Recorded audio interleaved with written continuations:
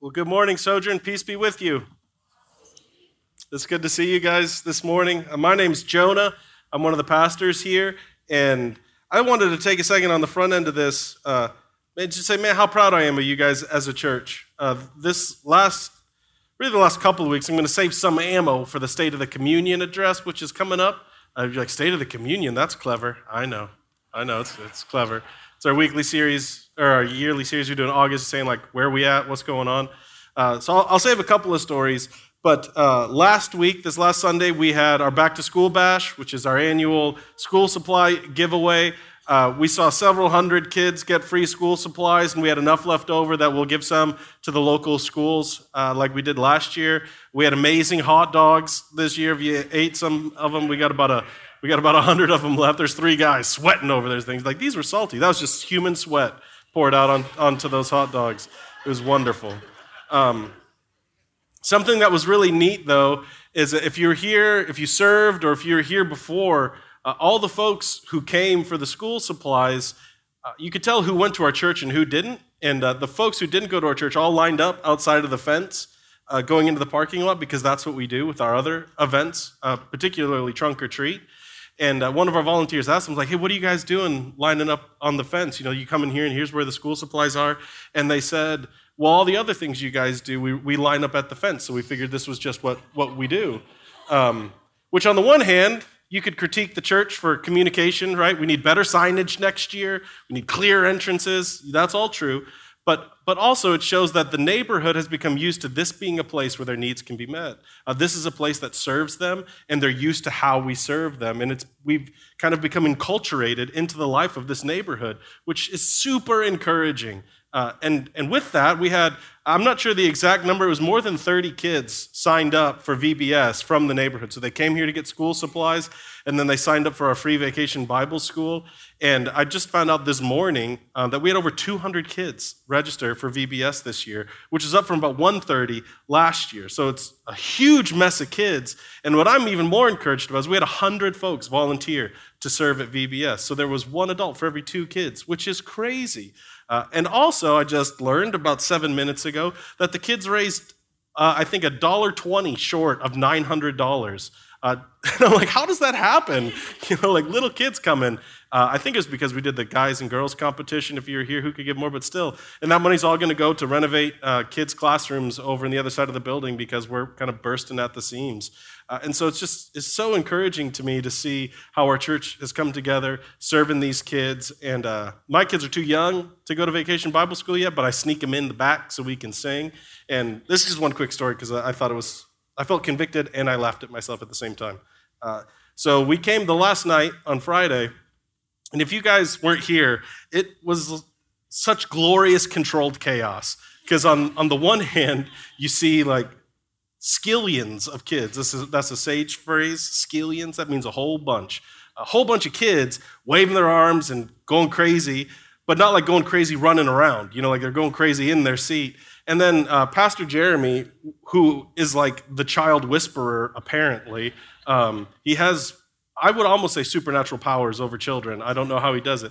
But so I come in and people are singing songs and he goes, all right, kids, who's ready to do their memory verse? And I was just like, guys, and this is in my spirit, right, in my head, because I'm just being encouraging outwardly. I was like, there's no way. Like, okay, Jeremy, read your verse and have all of these kids just like run around being crazy. To me, it just seemed like a poor use of time with unrealistic expectations, to be totally honest. And Jeremy's like, all right, kids. And then however many kids were there, like 100-some kids, all start saying this Bible verse in unison. And they actually had it memorized. And I was like, oh my gosh, I think it's working. You know what I mean? And I was just so blown away. So thank you to the 100-some folks that served and for Kristen leading the team. It was a great week, and I think we really served our neighborhood well. So thank you guys. It was a ton of work. Thank you. Yeah. And that doesn't have much to do with the sermon other than to say I'm so proud of you guys, and you make being a pastor a real delight and a pleasure, because it wasn't just us trying to do something. So thank you. That being said, we have a hilarious story in the Bible today. And as I was studying it, you know, it says that they set up a trap for Jesus, and he's in this kind of either-or situation that we're going to talk about here in just a second. And it just made me think about how much our culture loves drawing lines and labeling people. It's often real subtle, and it's become kind of incorporated into what feels normal for us. Just think about how often you're posed with an either-or question in life. And there's lots of simple ones, like, do you like chocolate or vanilla? Which I think is an incredibly revealing question. You know, where somebody stands. If it's a chocolate person versus a vanilla person, then you get the crazy person that wants a swirl or whatever. There's the dreaded wedding question that you have to RSVP on, or if you're like me, you don't RSVP and you show up to the wedding and just get what you get, where they ask you chicken or beef, right? One or the other. One of my favorite questions that's going to start asked in a couple of weeks, are you into college football or pro football? Is it this one or that one? The one that makes most people uncomfortable, are you a Democrat or Republican? Because we vote straight tickets now, I guess, which means you only vote for Democrats or you only vote for Republicans. There's no crossover. It's just all over the place. Day in and day out, we get all forms of either-or kinds of questions. When you label somebody, it can be helpful. I don't know that it's necessarily done with bad motives, like that's a chocolate person or that's a Republican, or because the labels can help us feel kind of safe with somebody, or we get a sense of where they stand or what they might believe in. It can help us cut through chit-chat and discovering stuff. I can just put this label on them. But what's happening when we do this, I guess kind of at the core, is we're reducing somebody. We're reducing what it means to be a human being and all you've lived and all you are into this one label. And the danger there is reduction nearly always leads to some kind of destruction. So that's a helpful turn of phrase to keep in your mind. Reduction leads to destruction. It happens in lots of ways. Here's two that I thought of in this last week. The first, when we reduce somebody, it often leads to us dismissing people. Reducing somebody to a label is a way to marginalize them. And it's easy to dismiss marginalized people. So, that person's a fill in the blank. That person's a socialist, and I know everything I need to know about them. I don't trust those people. Oh, that person is a blank, and I don't trust those kinds of people. And so we reduce them, marginalize them, and then it's easy to dismiss them, to sever a relationship with them. We keep them over there. So on the one hand, we get a label, and it marginalizes people. On the other hand, people who've experienced that first one, who maybe are reacting against being labeled, swing to the other side and reject any kind of labels. All distinctions are dismissed. And we see that playing out in our culture with gender, which seems strange that we would have to have this conversation. So now you can be a boy, or you can be a girl, or you can be both, or you can be neither. You can be whatever you want because everything is everything, and it doesn't matter what you are. You just be what you want to be and say who you want to think. That is very confusing. And life ends up being a frustrating kind of swim up against the current because you're always bucking against reality. And there's this interesting thing that we do as people where I think we fool ourselves into thinking we relate to God one way, but then we relate to each other in a different way. And I just don't think that's true. I think the way we relate is the way we relate. And we tend to do the same things to God that we do to one another in relationships. And so the one camp wants to simplify God, reduce him, and say he's only one way. And the two big camps that emerge out of this, and you could probably put some denominations real nice and neat in there. One camp says God is only love. He's only love. That's all you need to know about God is he's love. And then this other camp will say, no, God is just. He's righteous. He's the king. And these are kind of the camps that you get to live in. God's been reduced into this simplified version of himself. The other camp likes to throw out distinctions altogether. And so you can say, you hear things like, all religions are the same. It's all the same God. Believe what you want to believe. And this is where you hear people saying things like, I'm not religious, but I'm a very spiritual person. This story that we're going to consider today shows us a God who lives in the tension here between labeling people and dismissing all labels, between a God who loves complicated people because he himself is a little bit complicated. And I believe in the story, God is inviting us to learn how to live in the tension of a complicated life.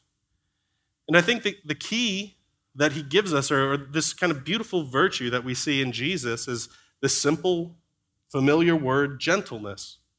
And despite its familiarity, I think most of us are incredibly confused on what it means to be gentle. So before defining it or explaining that word, I want to see how it plays out in this story.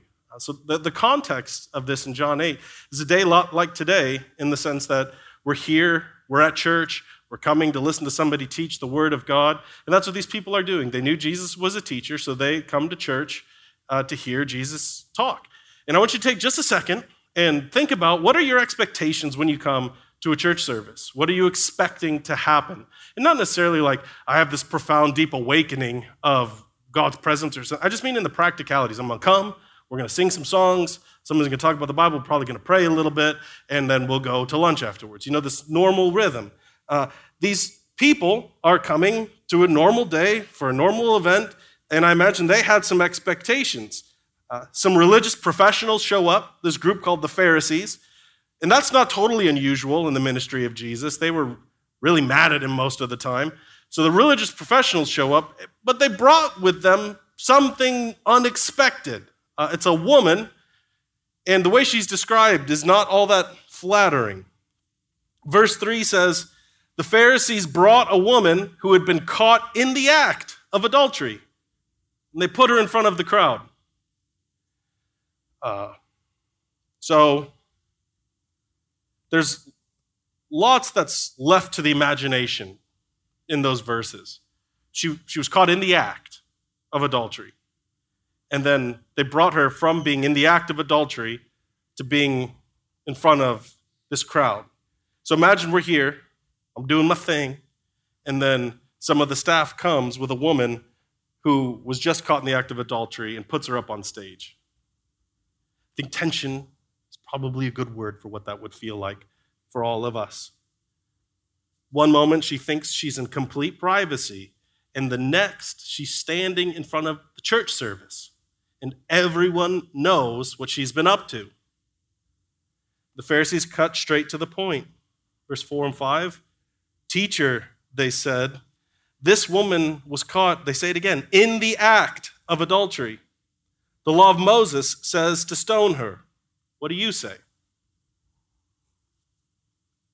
Now, stoning meant throwing rocks at her until she was dead. So they're saying this woman has broke the law and she should be executed. What do you want to do, Jesus? The text tells us they're trying to set a trap for him. They called him teacher because that's what he does. So here's the trap. On the one hand, Jesus teaches the law of Moses. He upholds the Old Testament as the divine law and word of God. And that says we should kill this woman. But Jesus has also taught forgiveness and grace and love. So, Jesus, will you uphold the law of God, which you say is divine, and kill this woman, and thereby contradict your own teaching, right? You're not forgiving because you just killed this woman. You're not gracious because you just killed this woman. Or will you forgive this woman, show kindness and love and grace to her, but contradict what you've taught about the law of God and it being divine and perfect? Either way, they'll have an excuse to discredit Jesus, and depending on what he chooses to do, they would be justified in killing him. This is the trap. This is the pickle they put him in. In response to this, this is where it gets funny for me. Jesus stoops down and he writes in the sand. Now, most people will have the same question at this part in the story. Anybody have a question they're curious about? Just shout it out. What did he write? Right? What did he say? It was the extra 5 commandments, right? Like to bring it up to 15, or it was the location of Noah's Ark, or what was he writing? Well, we don't know. And anybody who says they know is just purely speculating. And so maybe you're wondering, why is this in the Bible? The only one who knows that what Jesus wrote is Jesus. And the only one who knows why he wrote in the dirt is Jesus. And the simplest explanation for, again, we don't know what he wrote or why he wrote it. The simplest explanation, these are the things that make me love the Bible. Why is this in the Bible? Because that's what Jesus did. And his buddies are sitting there watching him, and they're like, did you see what he wrote? I didn't see what he wrote, but you saw him writing, right? He was down there, he was writing. Well, we should put that in. I don't know what he was writing. Why is that in there? Because that's just what happened. And so think about this scene. A woman who was absolutely mortified. And, if these guys are willing to grab her, to seize her in the act of adultery, do you think they were like, hey, just take a couple of minutes, put some makeup on, put your church clothes on, because we're about to bring you in front of everybody, Like, what condition is this woman in standing there? She's horrified. Everybody's uncomfortable, right? Because there's this religious confrontation, and there's this woman who was just busted fooling around with someone who wasn't her husband, and the crowd is ready to kill her, and Jesus is playing in the dirt. It's a crazy scene. And while he's down there scribbling in the sand, the Pharisees are badgering him, demanding that he answers. Come on, Jesus, don't get out of this. What are you doing, Jesus? What do you say? What should we do, Jesus? Come on, let's see it. Let's see what you got. And so Jesus stands up and he says this, all right, but let the one who's never sinned throw the first stone. Then he stooped down again and wrote in the dust. Like, first I admire Jesus' commitment to his drawing here, or whatever he's doing. He's like, I'm doing something down here, y'all. But second, he knew exactly what to say to these men. It says, beginning with the oldest, the accusers started leaving one by one. Again, it's a fascinating little detail. The oldest left first. Well, why is that? Well, in my experience, people in their 20s and 30s are never wrong. Have you noticed that? You confront someone in the 20s and 30s, and they'll hem and haw and have all these explanations. But then older people have lived long enough to know they're just not that smart. Like, we're just not that good. We're just not that reliable. And the old people tend to be more willing, not always, but tend to be more willing to acknowledge their mistakes and their failures. And so the oldest start leaving, and Jesus is left with this woman in the center of the crowd who was there for church. And he says to her, where are your accusers? Didn't even one of them condemn you? No, Lord, she said. And Jesus said, neither do I. Go and sin no more. And that's our story. I want to clarify one part real quick and then talk about what does this have to do with gentleness. So first, again, this is one of those passages that even people who don't read the Bible tend to have some familiarity with. And this, that he who has without sin cast the first stone, is one of those verses that most Americans have memorized, even if they couldn't tell you where in the Bible it is or what's going on in there. And a lot of people, Christians and not, will use this verse as a way of dismissing distinctions, especially regarding sin. They'll take Jesus' words to mean that only people with a perfect moral track record can say anything is wrong.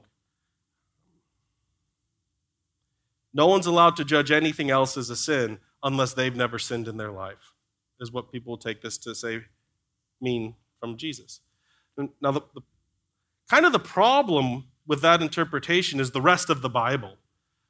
If that's what Jesus is doing here, it makes a real mess of the Bible because it's filled, Old and New Testaments, with warnings about sin, with encouragements to hold each other accountable for sin, the benefits of restoring a brother and sister from their sin. Like, all over, the Bible is like, y'all are in this together, and y'all have to watch over each other, y'all have to speak into each other's life, and it's just a real problem if in this one verse Jesus is discounting more or less the rest of the Bible. That's not what's happening here. Jesus isn't saying you have to be morally perfect and have never sinned to say anything else is a sin or to call somebody else out. Think about the trap that's being laid here. So first, the law of Moses, which is what the Pharisees are appealing to for this death sentence. The law of Moses requires that there's 2 witnesses before a charge can be made. And then the burden of proof is so exceedingly high, especially in cases of capital punishment where somebody might be killed. The stories have to line up so precisely. For instance, I came across the story of this old Jewish lady named Susanna who did something she shouldn't have been doing under a tree, and some folks caught her doing it. And in the trial, she ended up being acquitted because the two witnesses disagreed on the size of the leaves that were on the tree. And the point in sharing that with you is to give you a sense of how high the burden of proof was. And here's a little, a free gift to go impress your friends with. There's this thing called the Mishnah, which is a book of Jewish interpretation and application. So if you want to know what did Jewish people think before the time of Jesus or after the time of Jesus about what this story or this thing meant, go look it up in the Mishnah. The Mishnah says that any court that executes somebody under the law of Moses more than once every 7 years, they called not a court, but a slaughterhouse. So, they don't kill people very often. They don't execute people very often. The burden of proof was high, and it was very rare. So let's think about the story now. How hard is it for two people to catch someone in the act of adultery? And the text emphasized that she was in the act. Like, they didn't see her leaving the guy's house. They didn't watch her flirting with him at the coffee shop. How tough would it be for two people to catch someone in the act here, which is what's required by the law they're appealing to? And take a look at the specific law under which the Pharisees are trying to execute this woman. It's from Deuteronomy 22. And put your critical thinking hats on and see if anything's missing in applying this law. It says, if a man is discovered committing adultery, both he and the woman must die. In this way, you will purge Israel of such evil. Leave that up for a second. So in our story, what is missing? The dude, right? Takes two to tango, people. So pay attention now. Let's think about what's happening. The text is already explicit that this is a trap for Jesus. Interestingly, we have two people that caught her in the act with stories in lockstep, and yet the man who the law demands be killed as well is curiously absent.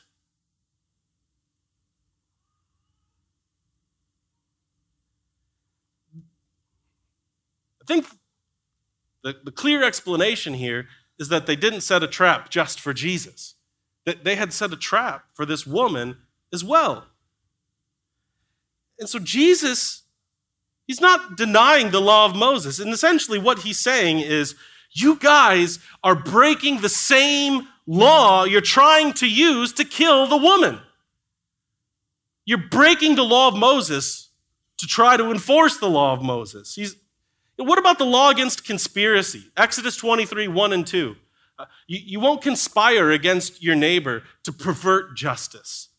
What about the law against partiality in Leviticus 19, 15? That you won't favor the rich or the poor, that you won't twist justice or try to set someone up in a trap and pervert justice. Jesus is not saying that he denies the law of Moses. He's saying that he denies their ability to be true and honest witnesses and executioners.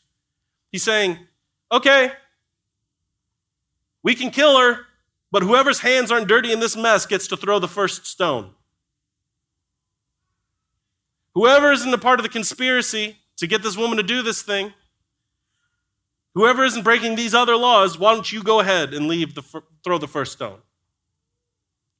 And the oldest people know they've been busted. And so they leave first. And so this scene here, it shows us the tension of this simple word, gentleness.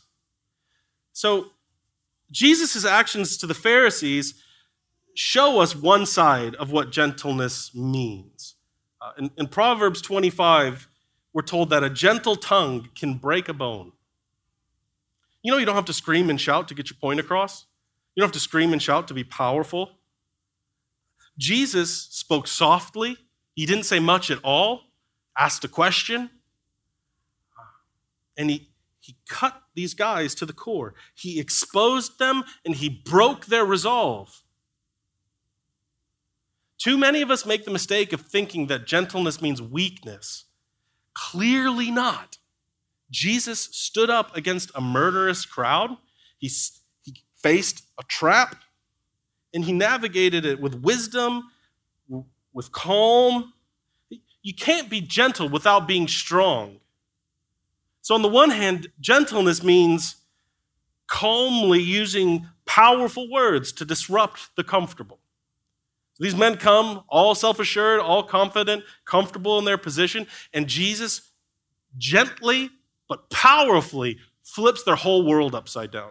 They come expecting to execute this woman, and they leave realizing they deserve to be executed as well. On the other side, his response to the woman kind of rounds out the Bible's understanding of gentleness. So on the one hand, gentleness means calmly using powerful words to disrupt the comfortable. But it also means using strength to comfort the disrupted. Proverbs 15 says a gentle answer turns away wrath. Gentleness is the secret ingredient in blending compassion and justice. It's the key to breaking free of a life of labels and either-or decisions. So pay attention to what Jesus does with this woman here. It seems his options are to agree with the Pharisees and say she's guilty, or be a God of love who forgives her. He can be just or compassionate. What does he do? Do you believe in a God who's just or a God who's love? Do you believe in a God who's merciful or a God who is righteous? We live in these tensions where we feel like we have to decide one or the other. Did you notice Jesus never disagrees with the law? Listen, I know that's what it says, but that's not really what Moses meant, okay? Here's what Moses was getting at when he said this. He doesn't do that. Did you notice he doesn't comment on execution? If you have a conviction against capital punishment, whether or not the state should have the power to execute somebody for a crime they've committed, this is not the verse to go to if you want to try to argue that from the Bible. Because Jesus never says, hey, y'all, we should really do away with the death penalty. He doesn't comment on it at all. Did you notice he doesn't disagree with them about her guilt? In fact, he confirms her guilt. Did you see what he said at the end? He says, go and stop it. Leave your life of sin. Quit doing this. The danger of seeing God as only love or the goal of gentleness as only forgiveness is that it'll lead many of us to stop confronting sin, to stop naming sin, call it what it is, to downplay judgment or to neglect God's justice. And Jesus does none of this. He affirms her guilt. Part of gentleness is a principled firmness. It's a strong grasp on what is actually true. And it's a willingness to name it, to call it out, to speak against it. But if all we have is justice and truth, will crush people. Some of y'all know what that's like. Anybody been to a church or have a friend who's like, this is what's true, do it or don't, and they just grind you into the dust? Everyone around them feels guilty and anxious and condemned. Jesus doesn't crush this woman. Much the opposite. But he doesn't dismiss her sinful actions. If you've read the Gospels, you know in one place Jesus says that not a thing from the law would pass away until all is fulfilled. He didn't come to wipe out the law of Moses. He came to fulfill the law of Moses. He didn't come to take these laws away, but to fulfill them. Well, how can he set this woman free and still fulfill that law, though? How can he say, you are guilty, this is what you've done, but I don't condemn you? How can he do both of these? She's not condemned, but the law demands someone else must be. And so the answer is Jesus. He can affirm her guilt and set her free because that is precisely what he came to do. 2 Corinthians describes the mission of Jesus this way. God made Christ, who never sinned, to be the offering for our sin so that we could be made right with God through Christ. Christ affirms her guilt, and yet he doesn't condemn her for it because her punishment will be given to Jesus. By offering himself, by becoming the offering for our sin, Jesus is at the same time compassionate and just. He's a God of love and a righteous God of justice. He can pronounce us guilty and also stay our execution.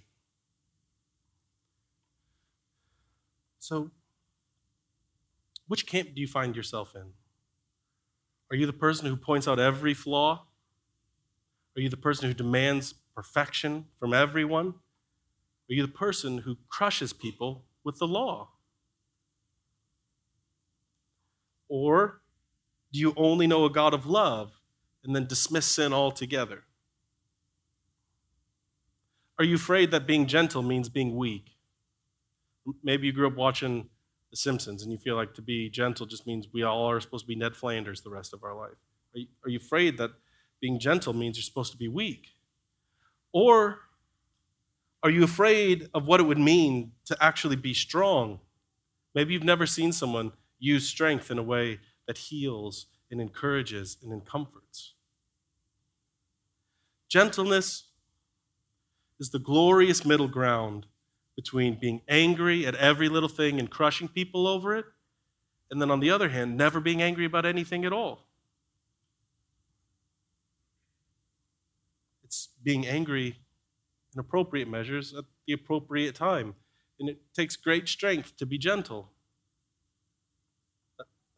Another way you could think about it when it comes to power, gentleness is the subversive use of power for the good of others.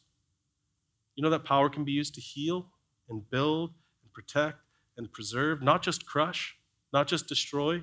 Jesus, like we said in the Apostles' Creed, is the Almighty God, the maker of heaven and earth. He's created all things, and he holds all things together. In other words, he's very powerful. But in his life and ministry, do you see how he almost always goes around the back door with his power? He never comes at it straight away. He asks questions. He draws people out. He's subversive. And he uses his power for the good of others. Why? Because he's gentle. Gentleness means knowing that every bruised and wounded person must come to Jesus. He's the place where healing and wholeness and forgiveness can happen. Gentleness means using our power not to crush, but to bless and encourage and heal. Gentleness means receiving grace not as a license to do anything, but as an invitation to change. It means knowing that every word of grace brings with it a challenge to obedience. I don't condemn you. Now go change. I don't condemn you. Leave your life of sin. I don't condemn you. But this has got to stop. And it's in the man Jesus that we see just what this looks like. In Jesus, we see God is love. And in Jesus, we see that God is just. He doesn't have to be one or the other because he's both. And in Jesus, we've seen how he resolves that tension. In Jesus, our guilt is affirmed and our sin is named. But in Jesus, our execution is stayed. We are set free because in my place, condemned he stood. God is both loving and just because he's gentle. And so we come to communion to receive this good news once again, to experience it. And we see the gentleness of Christ on display in the sacred meal we participate in. You notice the amazing depth of the word of God, where it says, on the night he was betrayed. You notice it didn't say, you can go look it up. It doesn't say, on the night his friends kind of messed up, or on the night that his friends were really tired, it had been a long week, and they had kind of trust issues stemming from their family of origin. You know what I'm saying? Like, it doesn't dismiss the responsibility, but it names their sin. On the night he was betrayed, Jesus took a loaf of bread. He broke it, and he said, this is my body, broken for you. It's really important that we don't miss those last couple words, for you. You know, some people who want to dismiss distinctions and do away with sin will say things like the cross of Christ is God showing what happens when sinful people get their way. What will sinful people do? They'll kill an innocent man. What does God do to the righteous? He raises him from the dead. And so Jesus is a picture of what God thinks about sin and whatever. The cross is not an abstract execution.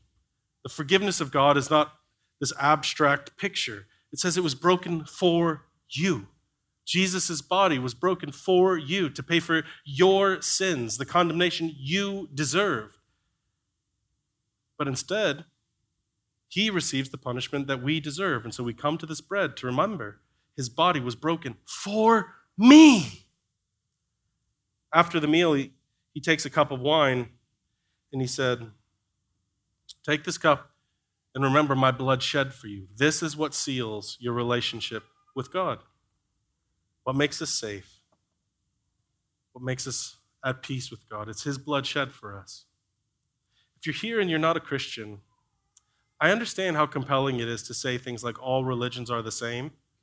All gods are the same. There's many roads up the mountain. They all lead to the same place. My first encouragement would be to go spend like 5 or 10 minutes reading what these other religions have to say.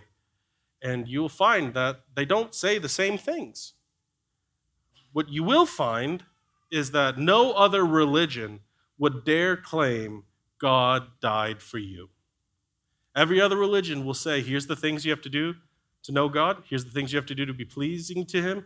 Here's the things you have to do to live a good life. Here's the 17 ways that you can be gentle. Here's the 37 ways that you can have a better marriage. Here's the 16 things you need to, on and on it goes. They will crush you with rules and regulations to follow. Jesus comes and he says, you are so much worse than you believe. You're so much worse. And he knows it and he names it. And he says, but I don't condemn you. Why? Because I love you. And I'll show this to you. You have evidence of God's love for you in this. While you were still a sinner, Christ died for you. You can search the world, and only Christianity offers you a God that would bleed for you, that would both name your guilt and make payment for it, that would both say you are guilty and set you free. What will you do with a God who loves you this way? What will you do to a God who says, this is what I'm like? Will you come to me? The invitation for you, if you don't know Jesus, is to come to Jesus and see there is no God like him. He is the true God. And at the same time, you know, Christianity is the only world religion that says you can know whether or not God loves you. It's a popular idea to say, well, all religions are about love. I'm just going to tell you a secret here as a professional religious person. No, they don't. Christianity is the only one that says you can know God loves you. How do you know? Because Jesus died for you, and he'll adopt you into his family. What will you do with a God like that? What will you do with Jesus who died for you, who is compassionate to you, who is gentle with you? So my brothers and sisters, if you're here and you're a Christian, what is Jesus doing to you in this story? Which camp are you on? You know, I was talking with another pastor at Sojourn the other day, and I was like, man, do you think that we'll just stop being angry one day? We see what it is. We know that we're kind of justified in being angry, and we're in therapy, and we're memorizing our verses, and we're still angry. Now, right now where I'm at, I tend to be angry about every little thing. And so I see Jesus coming here to these guys who are twisting the law, and he's so soft with them, but he's still so strong with them. And I see that, and I want to be that. Maybe you're the kind of person that just doesn't want to confront anything. You know you've got situations in your life and in the lives of people around you that God's calling you to press into, but you don't because you're scared of being strong. Where are you in this story? Now, I would encourage you to try to name that, and then as you come forward to participate in communion, hold that up to Jesus. See, when we come to him, the promise of the scriptures is that we will become like him. So wherever you are, we find the middle ground, not by pursuing gentleness, but by pursuing Jesus. And he will make us that way. Our tradition at Sojourn is to tear off a piece of bread. You can dip it in wine or juice. Wine will have a piece of twine wrapped around it, and you can use whichever you'd like. And we'll have gluten-free elements to my left, your right, and there'll be stations in the front as well as in the back. I'll pray for us, and then Christians, you can come participate in communion as you're ready. Let's pray.